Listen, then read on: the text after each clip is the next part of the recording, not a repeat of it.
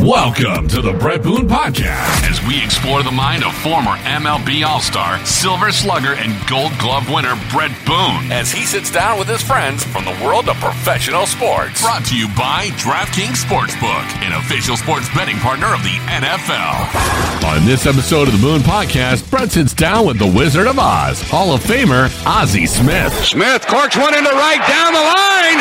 It may go. Go crazy, folks. Go crazy.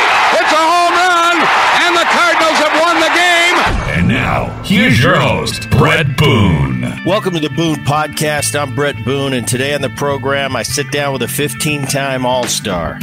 He revolutionized the shortstop position and was inducted into the Major League Baseball Hall of Fame in 2002. Ladies and gentlemen, the Wizard, Ozzie Smith. Ozzie, thanks for coming on the program.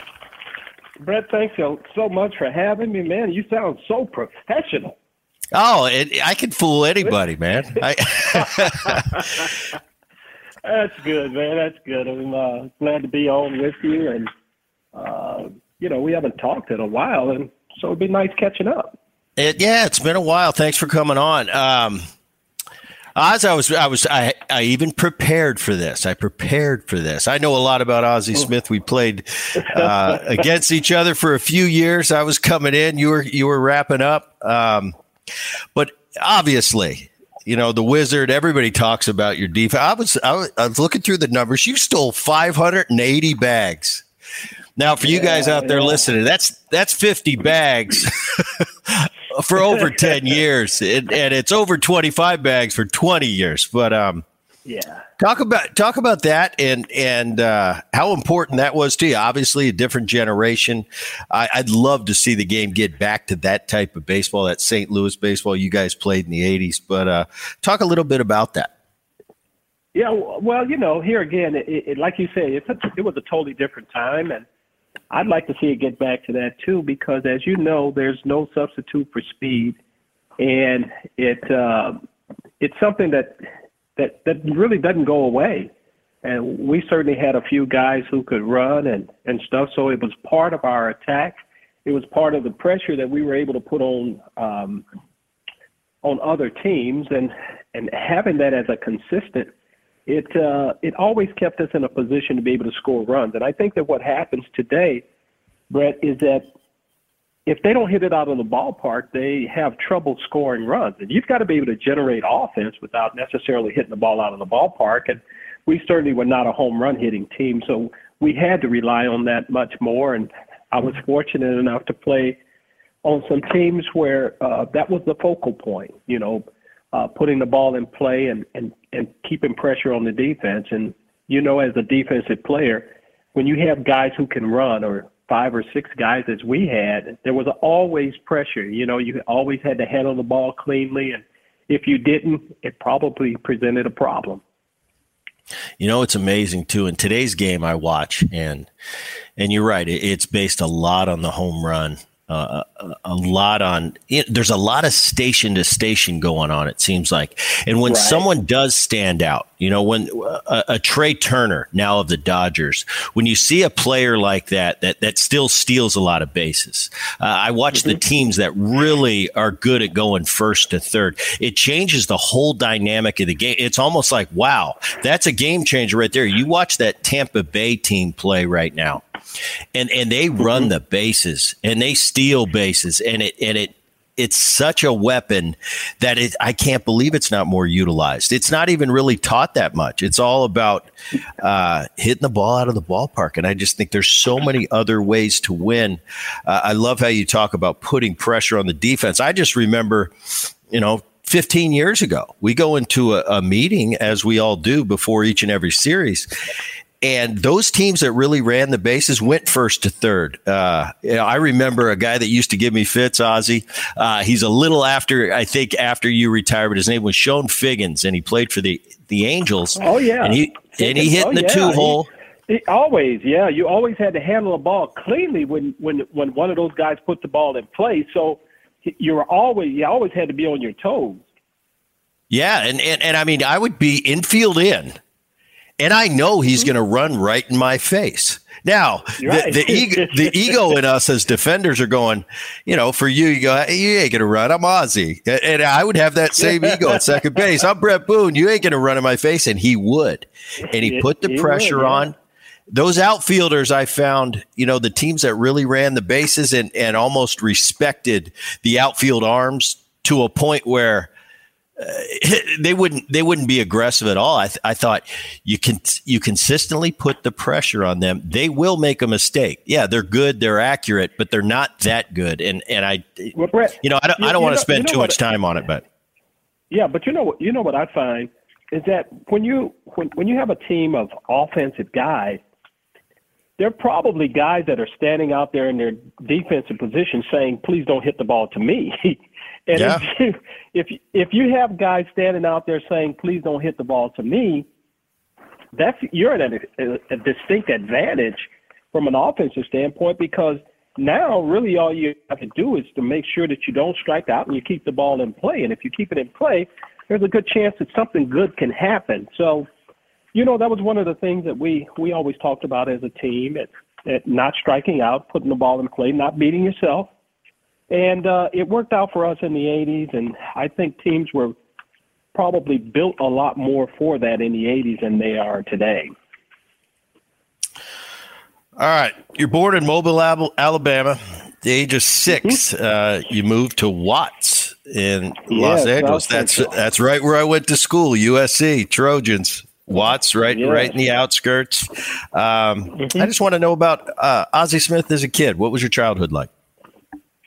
Well, here again, I was there for the riots in '65, and I can remember sleeping on the floor. The National Guard set up right across the street, and those were kind of tumultuous times for us as kids. But you know what? We made it through, and never went a day without having a roof over my head or some food on the table. So, I know I hear a lot of guys talk about how tough it was, and it was tough, but it was tough for everybody. And I think the most important thing was that we were able to get out of it, and I was able to find the thing that I love to do, and I got paid for it, and, life was great.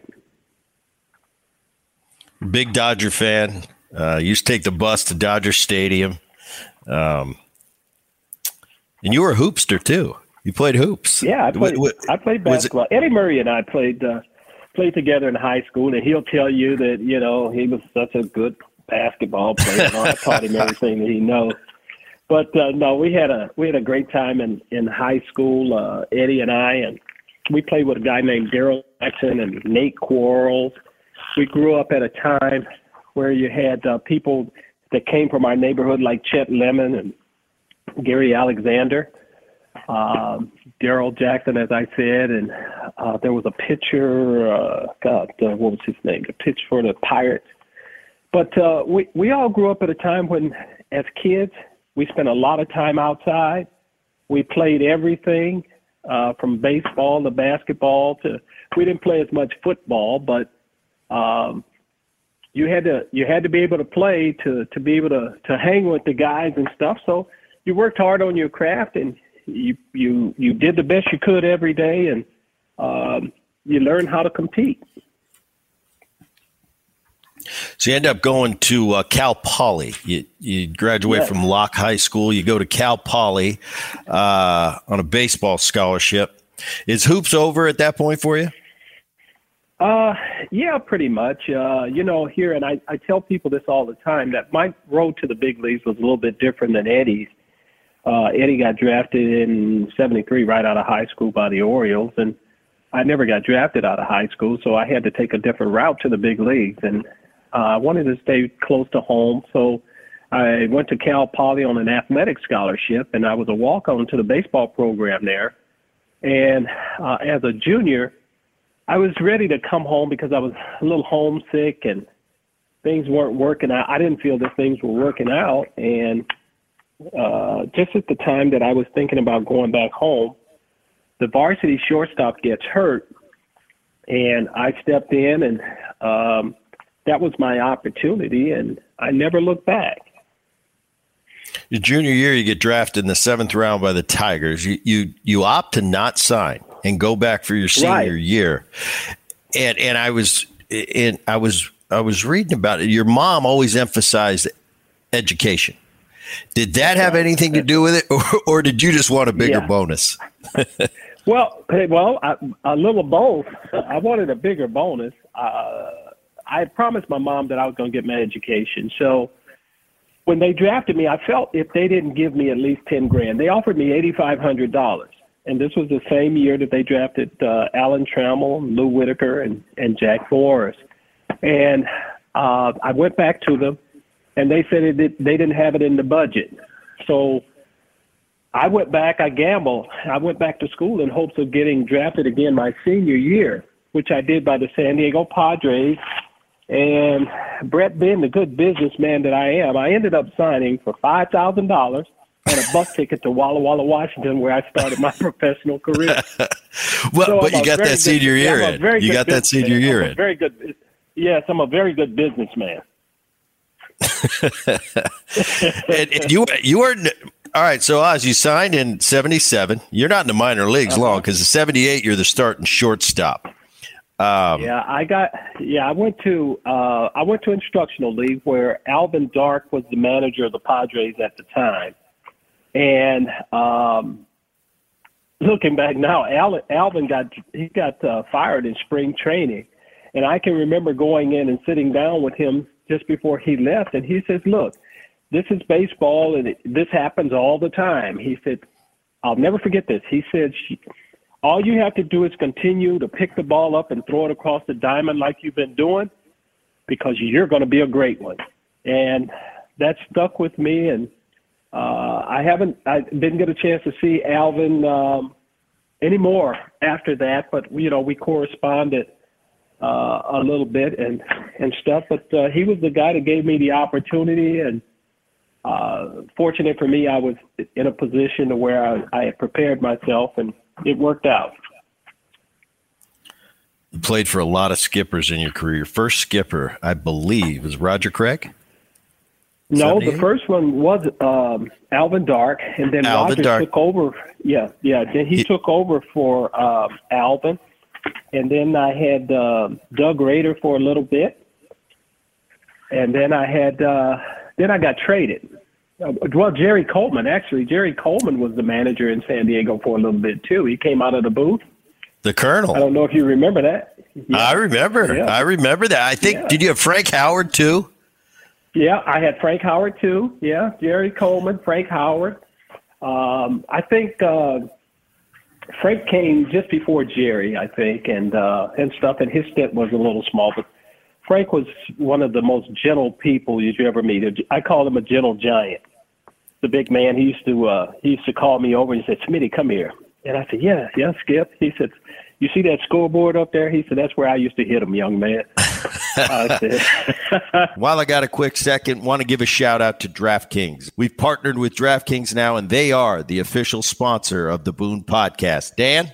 Hey, thanks, Boone. Football fans, who's ready to score some free bets? Now you can when you bet on any NFL game this week with DraftKings Sportsbook, an official sports betting partner of the NFL. New customers who bet just $1 on either team to score can win $100 in free bets. When a team scores, you score. Hey, if Sportsbook isn't available in your state yet, no worries. DraftKings won't leave you empty-handed.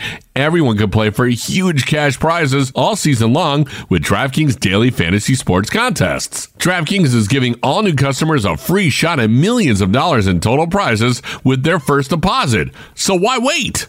Download the DraftKings Sportsbook app now. Use promo code BOONE, B-O-O-N-E. Bet $1 on either team to score and win $100 in free bets. If they score, you score. With promo code BOONE this week at DraftKings Sportsbook, an official sports betting partner of the NFL. Must be 21 or older, New Jersey, Indiana, or Pennsylvania only. New customers only. Minimum $5 deposit and $1 wager required. One per customer. Restrictions apply. See DraftKings.com/sportsbook for details. Gambling problem? Call 1-800-GAMBLER.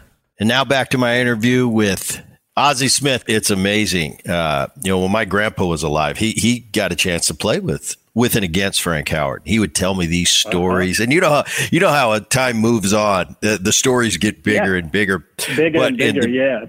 The beginning of my career, Frank was the first base coach for the Mets. And I'd always look at him from second base, and I go, that is a big man, you know? And I'd never seen a hitter that big. Well, Richie Sexton came along and you know, kind of matched him in the height category. But, yeah, Gramps tells the stories. I said, he'd say, Brett, he goes, Frank Howard hit a ball that if I could have reached it with my glove, but I didn't get it up quick enough, and it still went out of quick enough.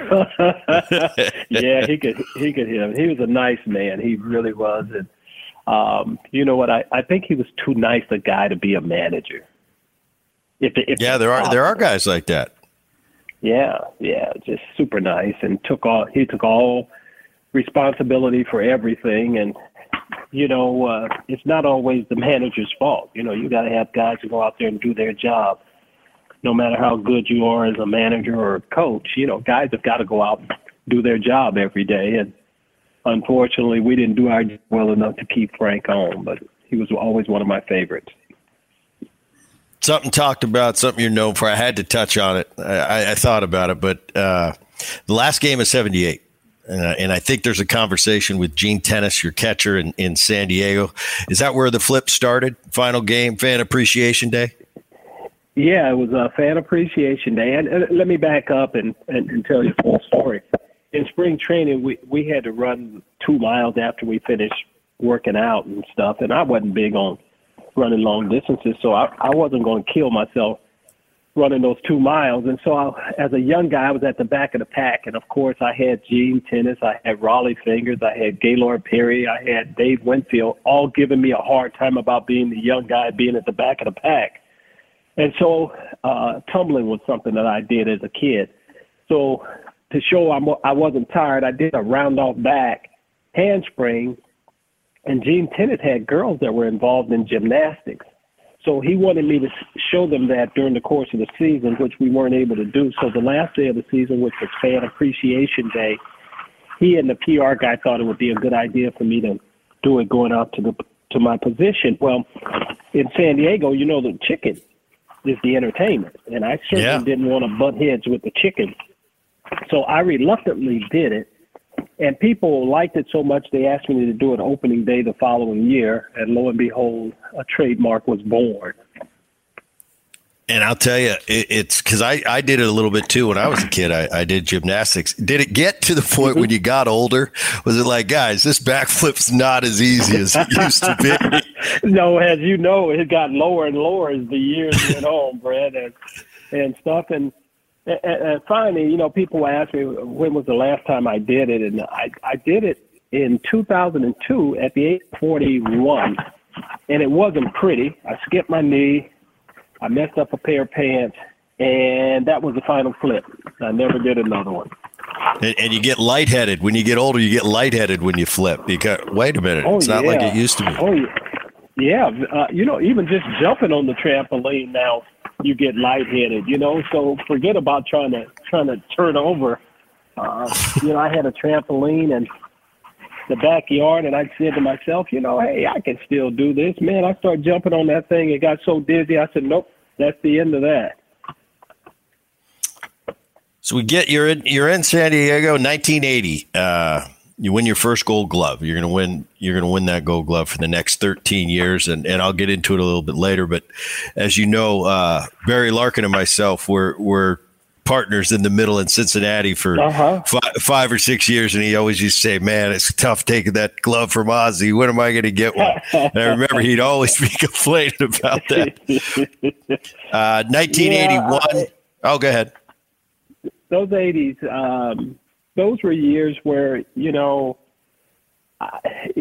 there wasn't anything specific. I wanted at one point in time to win myself a Gold Glove and to win a Silver Slugger. You know, those were the two goals that I had. And I got on that run in 1980, man, and I continued to get better. And as you know, the thing that separates the good from the average and the average from the great is the degree of consistency with which you do your job.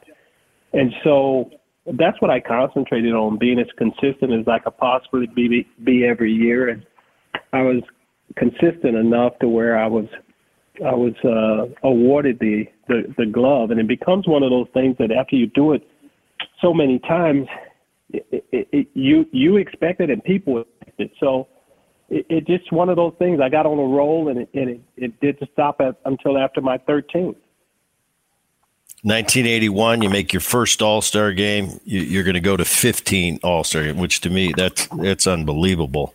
And then we get to the 81 season, and a lot goes down. I read about your agent and Ray Kroc and Trader Jack's in the mix. Ends up being a big kind of historic trade. It's you for Gary Templeton. From what I heard, Gary was having some problems in St. Louis. And it was a kind of the perfect storm. And both of your kind of careers, take on a different turn from then. You become Ozzie Smith, obviously the legendary Cardinal. Take me through that trade and leaving San Diego and going to St. Louis for what's going to be a long, successful tenure for you. Well, when you get traded for a player the caliber of Gary Templeton, who was probably one of the most talented players to ever don a pair of spikes, there's always that question about, who's the best, so forth and so on. And that's one of the things that I did not want to get caught up in. I didn't want to get caught up in being compared to – it's hard not to, but for myself personally, I didn't want to sit there thinking or trying to prove that I was – as good or better. I just had to be the best Ozzie Smith. And remember what Alvin Dark told me, to just go out there and do what it is that I do. And that's what I concentrated on when I came over here, at being the very best Ozzie Smith that I could be. And in doing that, it allowed me to blossom as a player, as a person, as a teammate, because no success comes without you're only as good as the people that are around you. And so I became a part of a team and an organization that was rich in tradition, one that was going to afford me the opportunity to experience what winning was all about. And I took advantage of that. Here again, I wasn't the greatest offensive player, but my goal was to become as best offensive player as I could be. And those were the things that I worked on that allowed me to play for 19 years and play with a degree of consistency that afforded me at the end of it the opportunity to be considered a Hall of Famer. Support for the Boone podcast is brought to you by Manscaped. And guys, when it came to the equipment I used on the field, it was so important. From the bat I used to the glove I used to the spikes I wore. And when it comes to personal grooming, just as picky. Manscaped just launched their 4th generation trimmer, the Lawnmower 4.0. Join over 4 million men worldwide who trust Manscaped. Imagine shaving with a sleek, well-designed, and optimized trimmer that makes shaving time your favorite time in the bathroom. I'm one of the first people to try the new 4.0, and I'm blown away by the performance, the craftsmanship, and the details on the 4.0 are next level.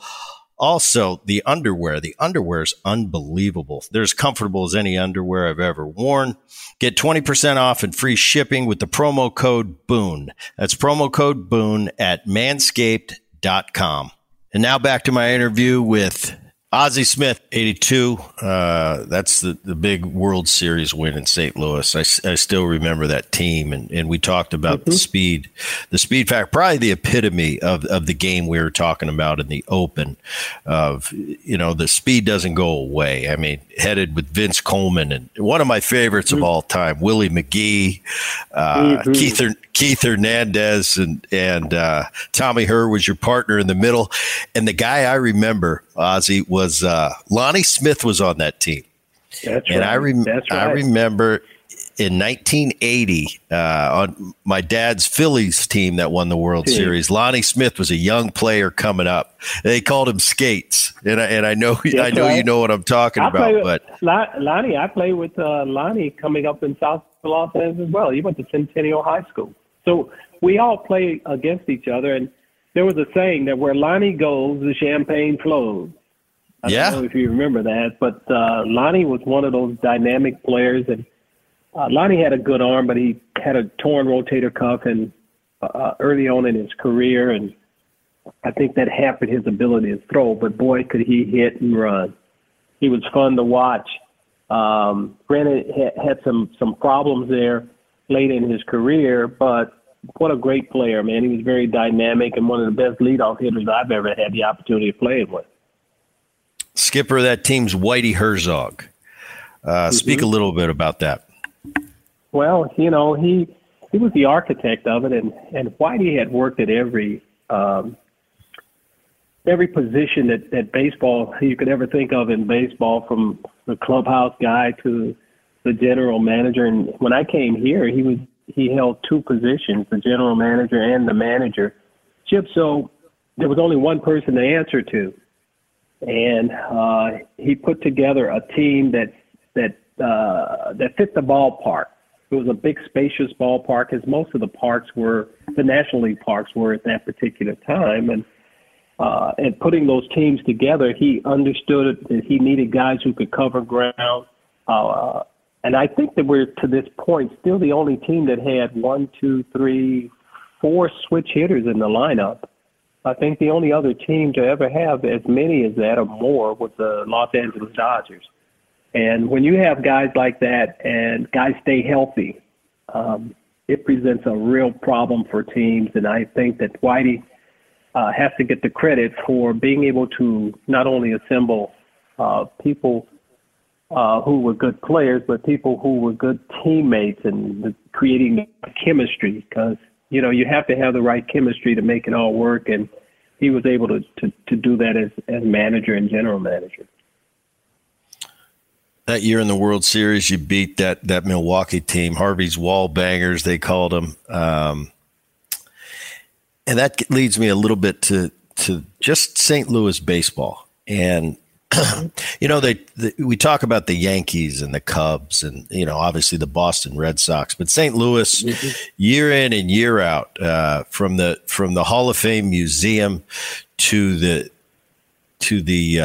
alumni that have been St. Louis Cardinals, it rivals any ball club in Major League Baseball, and that city. And even, you know, my time playing and we come into St. Louis, there was something different about St. Louis. It's a special baseball place, and that '82 season, obviously unbelievable.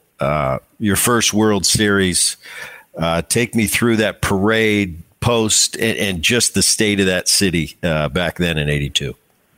Well, you know, coming in to an organization like this, I think they had finished in 1981. I'd finished first half.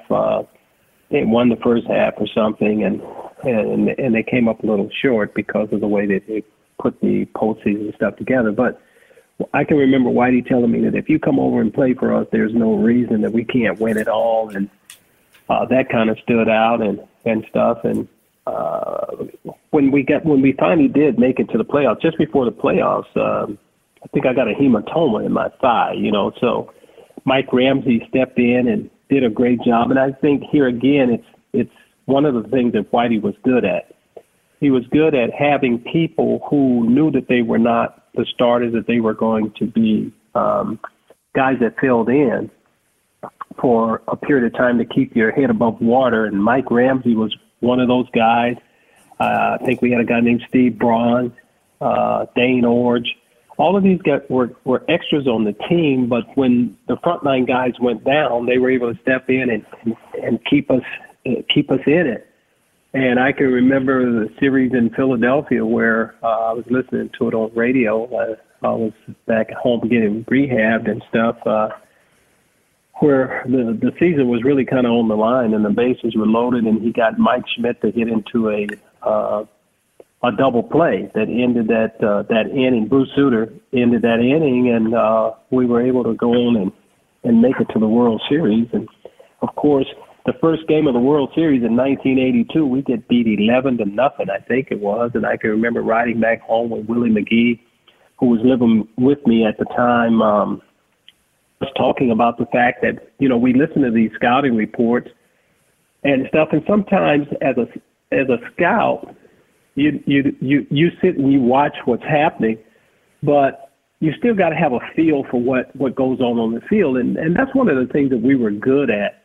We were good at, having a feel for what was going on, because even if the scouting report says this guy hits it over here, whether or not the pitcher has the ability to pitch to that scouting report comes into play as well. So we had a good feel for that as a team. And so after that first day that we played them, we said, you know what, we're going to do away with the scouting report, because everywhere they said play, they hit it somewhere else. So we just went back to our style of play, doing it the way that we knew how to do it, and depending on each other. And it worked out. Willie McGee probably had one of the best games in World Series history, hitting 2 home runs off of Vukovic and then taking a home run away from Gorman Thomas. I think Darryl Porter ended up being the MVP, but in my mind, Willie McGee was really the guy that was the spark for us and allowed all of that to happen. Isn't it amazing? I love when this subject, and you just brought it up, and it boggles my mind when we talk about defense, because as defenders, especially as middle infielders, we're constantly watching the game. We're taking into account the hitter, the count, who's on the mound.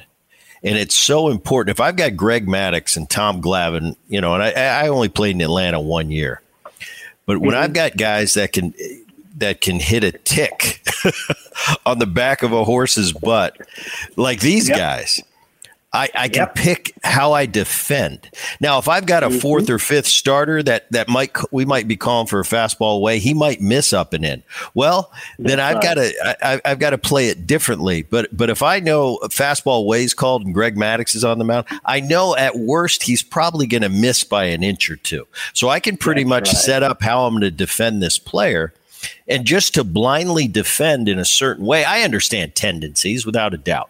Those guys that have a tendency to roll over certain pitches, and they're a little more predictable. I'm talking about the elite hitters that you're telling me you're going to pitch Tony Gwynn a certain way and you're going to be able to defend him. Well, then you're playing on a different field than I am, because for years it's almost like he'd look out at us on defense and pick where he's going to hit this ball. And he's one of the few guys I ever thought that. When I played with him, I asked him, I said, Tony, and I didn't know the answer I was going to get, Oz, but I said, tell me you try to hit it where I'm not. He looked me dead in the eye. I said, Boone, absolutely I do. And I said, well, it must be nice. You must be living in it. He was the best at it. I tell people that all the time, Brett, that, it was very tough defending a guy like that. It's easily the toughest guy to defend, because he did have the ability to hit the ball where you weren't. And so what I tried to do is, you want a guy like that, you want him thinking, you want to try and make him think. And so I just started moving around. I didn't play a certain way with Tony. I just kind of moved around and stuff, because I knew that he had the ability to hit it to where I wasn't. So, it was just freelance with him. Yeah, it was unbelievable. And I think he's one of the few people. I wouldn't believe most people if they told me that, because I know, and how hard it is when you get in that box to just get a good pitch and square it, let alone I'm going to start aiming this ball. This isn't golf, but Tony was one of the rare exceptions. Moving on to 95, a couple big things happen. You go back to the World Series. You meet a KC ball club. That's the go crazy that they keep replaying, for years and years. Pretty cool moment for you. But take me through that 85. Take me through we've had, some guys from the other side. I had George Brett on the program and Brett Saberhagen, Mark Gubaza. And they gave me their version of the Don Dinkinger play at first base. But touch on that a little bit from the Cardinals side. Yeah, well, I think the only thing that when we look back and we regret was that he didn't get any help. He didn't ask for any help at all. He just made the decision on his own. And I still believe that Whitey probably would not have gotten kicked out if he'd have just gone to another umpire and said, hey, what did you see? And if the umpire had said, I saw the same thing, he probably would have said bullshit. But right. have gotten kicked out of the ball game. And I think that you look at it now, and there's instant replay and stuff now. But back then, it was a play that we've seen it a million times. And of course, George Order was out because we got a real close up look and a view of the play itself and stuff. So from that standpoint, that's the only thing that we wish could have been different. But that year, 1985, was a year for the Kansas City Royals. It was their year. I think they won 80. I think they only won 88 games or something like that. But they were destined to win the World Series that year because we as a team, we'd only lost one game after leading in the eighth inning with a lead, and that was that game. We were pretty good, and that year we weren't expected to do much as a team, and that to me was probably the team that achieved the most that I've ever played on, that overachieved. And I see George and those guys all the time, and I think that they would tell you that they know that he missed a call and it worked out in their favor and stuff. But you got to put those things behind you. We did have a chance if we had made a couple plays, which we did not, to give ourselves a chance. There again, there was a foul ball that I think that was hit between Daryl Porter and Jack Clark near their dugout that we didn't make the play, and that's what allowed them to go ahead and gave them an extra chance. And anytime you give a big league team an extra out or two, there's a good chance you're going to get beat. And we did. Go crazy call, one of the most iconic calls in baseball history. You hit it left-handed, which, as you know, you didn't hit many left-handed. No. I still watch that, and I think it's cool. And I wasn't even the one hitting it. I'm going, that's pretty cool right there. What are you thinking running around the bases? I was not, here again, I wasn't a home run hitter, and I knew that. But in 1985, I'd learned to pull the ball. And in Busch Stadium, there are only certain places that, as a little guy, that you can hit the ball out of the ballpark. I think it was almost 390 to the gaps and stuff. So from about 10 to 15 feet to the foul line on each side was, the place that if you were going to hit it, that's where it was going. I certainly wasn't trying to do that. I was trying to get the ball down in the corner. And they'd always pitch me in and stuff. And he tried to pound me in, and he missed. He left it out over the plate, and I was able to – he supplied the power. I supplied the technique. And history was made, but I certainly was not trying to hit the ball out of the ballpark because that was not the type of player that I was and stuff. I was trying to get myself in scoring position, and a magical moment happened. Question for you, one of the greatest defenders in the history of the game. I want to get your take on it. As a player, I always took a lot of pride in my defense. And I was an offensive player, but defense was just as important to me, and it kind of gave me a safe haven because you play 162 games. It's so hard, and hitting all the time is so hard. As everybody knows, you're not going to hit all the time. But the defense, there was really no excuse for me for that to ever go away. So when I was in one of those slumps or I wasn't seeing the ball good or picking it up and I'm 4 for my last 20 or I'm 4 for my last 25, it kind of gave me a safe haven. Like, until I get this back, there's something I can do to contribute to this game. When I took the field, it's like, you know what? I'm going to take, if I'm not getting any hits, I'm sure as hell going to take some hits away from you. And it kind of gave me, instead of, what we tended, it get sulky and, woe is me. And, I'm not hitting very good. It's like, no, I'm going to go beat their ass defensively until I get my swing right. And it gave me a pep in my step. Like, I stink. I'm 0 for 4 again, but I'll tell you what, I'm going to turn a big double play. I'm going to take a hit away from you, try to help my team in any way. And it was something that keeps you going, because if you just dwell on the offensive side of baseball for 106, I don't know, they're going to have to put me in a straitjacket. I don't know about you, but defense was a safe haven for me. That's the way we thought. That's the way we thought, Brett. If they're going to be tough on me on that side of the ball, then I've got to be doubly tough on the other side. And as little guys, you always had to think that way. And I was there because of my defense. So if I was struggling offensively, then I had to find it somewhere, and that was usually on the other side of the ball, and working extremely hard to cover whatever mistakes my pitcher may make. And it's one of those things that I think that for all of us, it was the way that we were wired, that, hey, they're making it tough on me, so I'm going to make it tough on them. 87, you go back to the World Series. You lose to that Minnesota ball club. And I'm going to jump a little bit ahead. Fast forward to 96. That's your final season. You go back to the playoffs that year. You retire after that season in St. Louis. And it kind of starts a different chapter for you, a new chapter in your life. And this is really interesting to me. You take over and you do This Week in Baseball, taking over for Mel Allen. Give me that experience. How was that for you?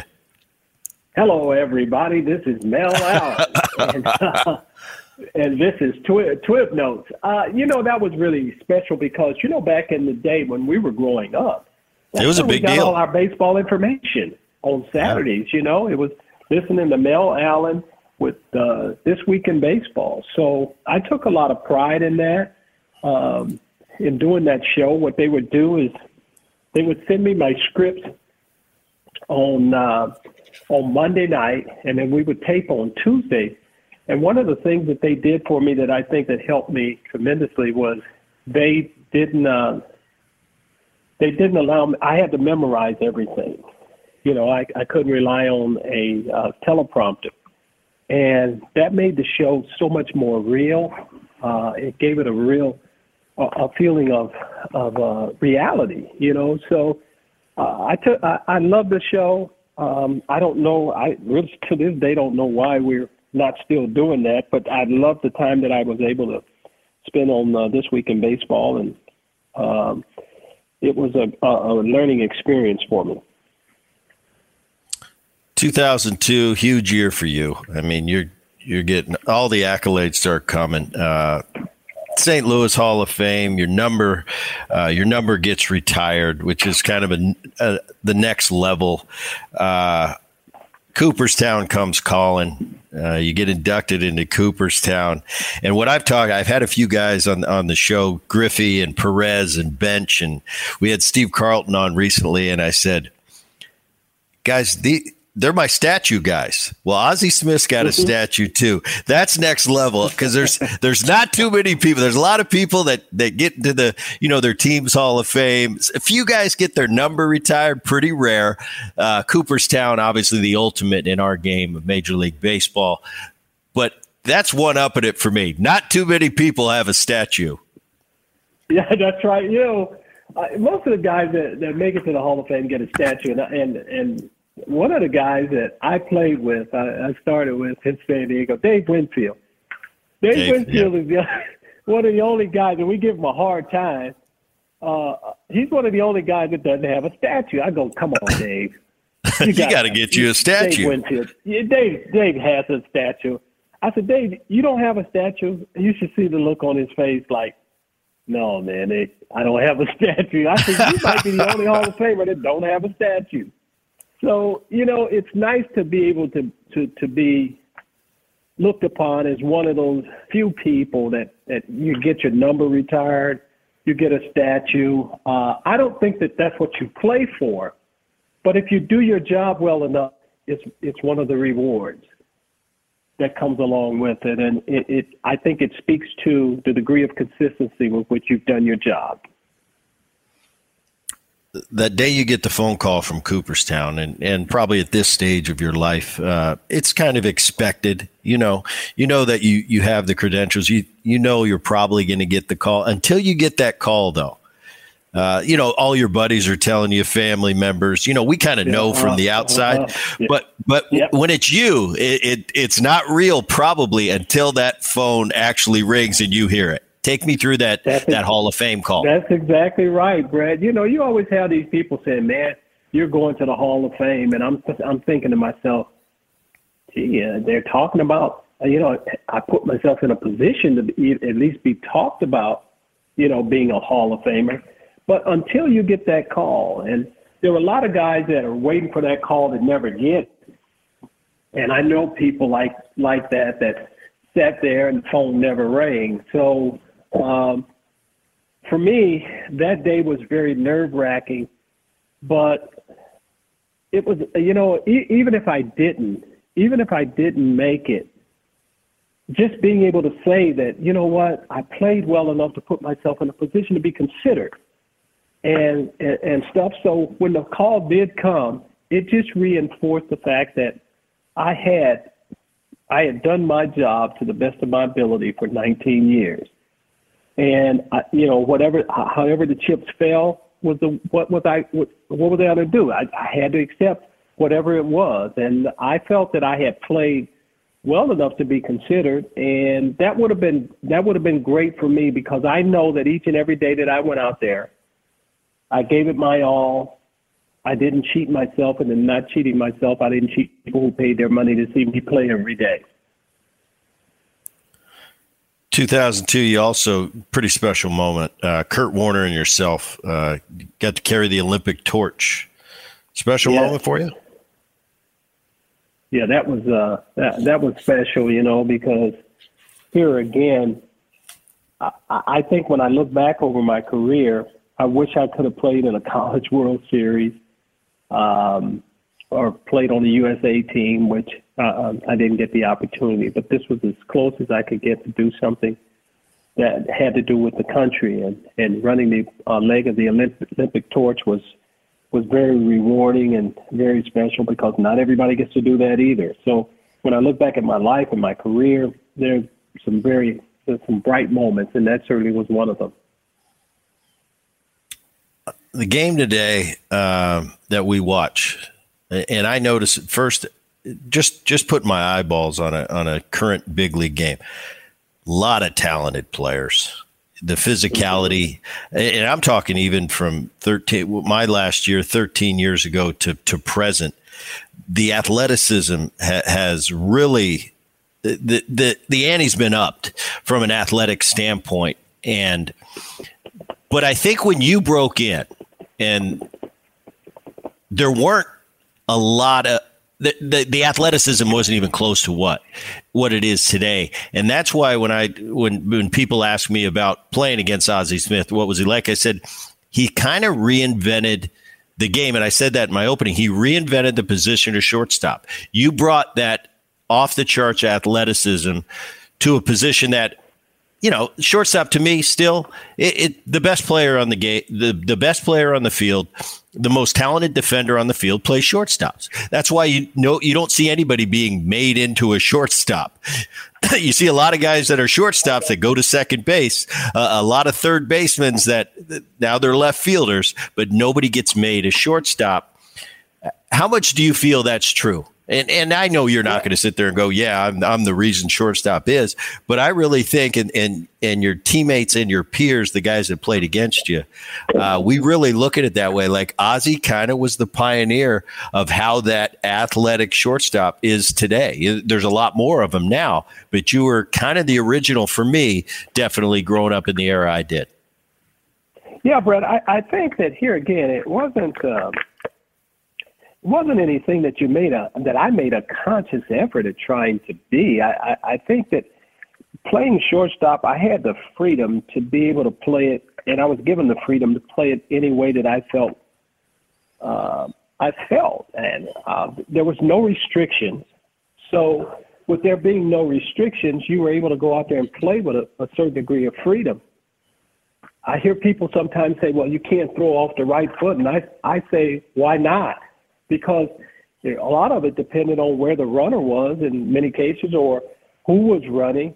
You probably didn't have time to get in a perfect throwing position. And so I think that thinking is what allowed me to be able to do some of the things that I did, because there were no restrictions to the way I played the position. Playing on turf, that old turf we all used to play on. It was my place in Cincinnati, Riverfront, Busch Stadium, of course, Philly, Montreal. There was a lot of turf, the Astrodome.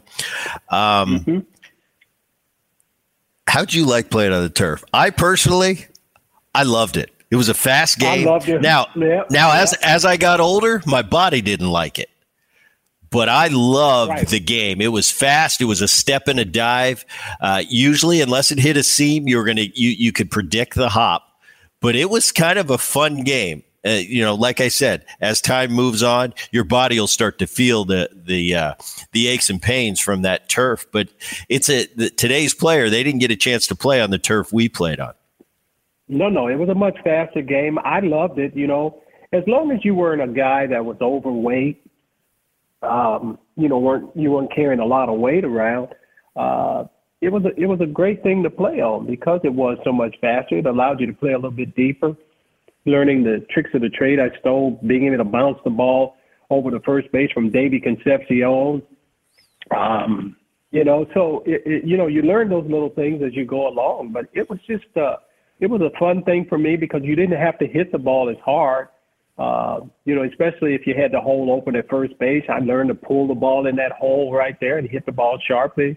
So I was able to get a lot of hits playing on turf, and I truly enjoyed it. I didn't have a weight problem or anything, so it was easier for me as I went along. And as you said, the later you got in your career, the more you felt it. But by that time, it was almost over anyway.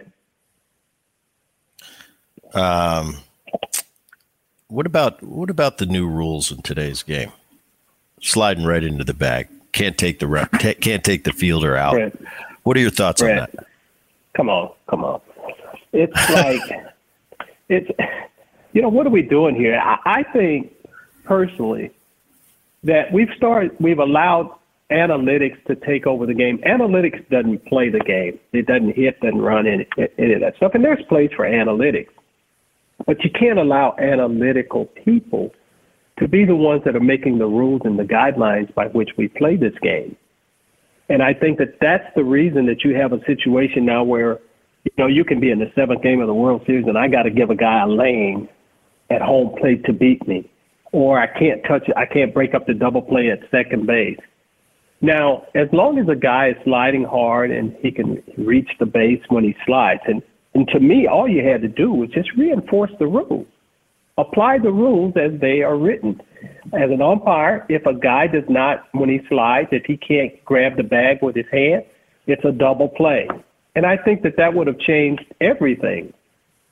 So the rules today they're totally, I think that we've gotten away from what real baseball is all about. And I think that's due to the fact that we're allowing people who've never played the game to make the rules of the game. And that always, to me, changes the personal aspect of the game. Well, I just look at, and you bring up a good point on the catcher's line. I mean, that scoring at home is so easy now. It's like they always want to talk about what an unbelievable slide at home. Well, when you have a lane and they can't block you, I'll tell you what, I'll come up with these big fancy slides too. They're not very tough to do. The tricky part was that catcher that was willing to hang in there, and he's protecting his base. Now, how are you going to get in there? Sometimes we got to crush you. Sometimes a slick slide will work. But that was a part of the game, the unknown that I loved. And particularly at second base, it kind of bothers me because playing second base, you put yourself in a certain zone. Everybody's ranked. He's the good way. He's elite. But I think what really separated, and this is a personal thing for me, the great second basemen from the average second baseman was in the 9th inning with Kurt Gibson barreling down on me. Do I turn that big double play? That's a big time separator. And now anybody can do it. You can bring a third baseman over. He can turn a double play. Shit, bring a first baseman over. He'll turn it. Mm-hmm. Yeah. Because there's no fear. As a second base, we knew as middle infielders that there was a chance that, the guy was coming to get you. And as long as the guy was doing it clean, we didn't have a problem with that. it was just a hazard that went along with the job. And I've always enjoyed playing the middle infield and turning to double play because of the improvisational part of it. There were many times where we didn't really know exactly how you were going to be able to turn a double play. So that made it fun for me anyway. But nowadays, man, you can't touch the guy. It reminds me of football. You can't touch the quarterback. You reach for him, and here again, I think that they're allowing people to start making the decisions or making the rules that have never played it, and that's what creates the problem. I'll tell you, I used to live for those days, those big double plays. You'd turn, that runner's trying to crush you, and he has no idea how he turned it. How you turned it, and the look on it, and the look on his face, and you can just give him a wry smile as you're running into the dugout. Like, yep, pretty good, huh? That's what I lived for. I loved it. Yeah, the other part is I love watching a manager go out and argue for his team. A guy that went out there and the guys have been battling and stuff, but now it's as if there's no emotion in the game. The emotional part of the game's been taken away, and baseball is not an emotionalist game. If you care about your job and your craft, you're going to get angry. You should get angry in any sport. And now that's been taken away completely. Most influential teammates throughout your career could be a coach or manager too. Yeah, give me a few. I had a lot of guys. As I mentioned earlier, I started with Dave Winfield in San Diego and George Hendrick. Coming over here to St. Louis. George was over here in St. Louis as well. And then I had the fortune of playing with Jim Cott, Gene Tennis, Gaylord Perry, people who have won before, Keith Hernandez, who was by far the best first baseman I ever had a chance to play with, and Tommy Herr at second base, and Oberfeld, and then Terry Pendleton. There were so many people that had great work ethic. And when you can get a team of guys who have a great work ethic and are willing to do or make the sacrifices that are needed to help the team win, that makes for great chemistry and makes for teams that have a chance to win. And we were very fortunate here in the 80s to have a group of guys who were willing to make the sacrifice for the betterment of the team. Ozzie Smith, it's been a pleasure having you on. Thank you very much. This was a lot of fun. And what we do each and every Boone podcast is at the end of the podcast is we bring in the voice of the podcast, Dan Levy, to ask a question from the fans. Dan? Thanks, Brett. Ozzie, how are you? All right, Dan, how are you? All right, I'm doing well. This question comes from Jimmy in St. Pete. Ozzie, what was your favorite place to play on the road? Favorite place to play on the road? I enjoyed going to Montreal. I mean, it was a hassle sometimes going through customs and stuff, but I enjoyed playing in Montreal. I grew up in Los Angeles, so getting back to play in Los Angeles would probably be my second, and my third choice would probably be San Diego. San Diego was a nice place to play, too, because the weather was always great. And another one comes from Pam in Los Angeles, and she wants to know the origin story of the Wizard of Oz. Well, in baseball, we always have nicknames. And so my name is Osborne, so most of my friends call me Oz. And so when you couple that with the type of plays that I made, diving and flipping and all of that stuff, I think that's where the magic of Oz came from. And the last question from Dan in Chicago, can you still land a backflip? Not intentionally. Well done, sir. Well done. All right. Ozzie, thank you so much for coming on the podcast. We appreciate it, sir. All right. Okay, Thanks, Dan, thank you guys so much for having me, Brett. You guys have a great day, and I'll see you down the road. Thanks, Ozzie. Mailbag. All right, Boone, you know that sound, don't you? Is that mailbag time? I'm not sure. Mailbag time. All right, Booner, this question is for you. Best nickname in all of sports. We have the Wizard of Oz. What's another great nickname that you love the most? The best. Man, there's so many good ones. I had so many teammates that had. I think I'll just keep it simple. Junior. It's just there's not too many. There's so many juniors out there. There's Fernando Tatis Jr., Vladimir Guerrero Jr., but there's one guy that comes up when you just simply say Junior, and that's Ken Griffey Jr. I was always a little more partial to the guy they called the Fridge. But sure, the Junior works too. Well, I'm a little biased, I'm a little biased with we're going to stick to baseball. All right. And that's going to do it for the Brett Boone podcast for today, buddy. Did you enjoy? Was Ozzie one of your favorites? Ozzie was a great player. Yeah. I only got to I played against him for 4 or 5 years, but one of the greatest to ever do it. And like I said, reinvented the shortstop position. That he did. All right, that's going to do it for the Brett Boone podcast. My name is Dan Levy. I am the technical director and producer of the Boone podcast. EP, executive producer, Rich Herrera. Digital content for the Boone podcast. That's all Liz Landry. Please share the Boone podcast with neighbors and friends, and make sure you subscribe to the Boone podcast so you never miss an episode of the show.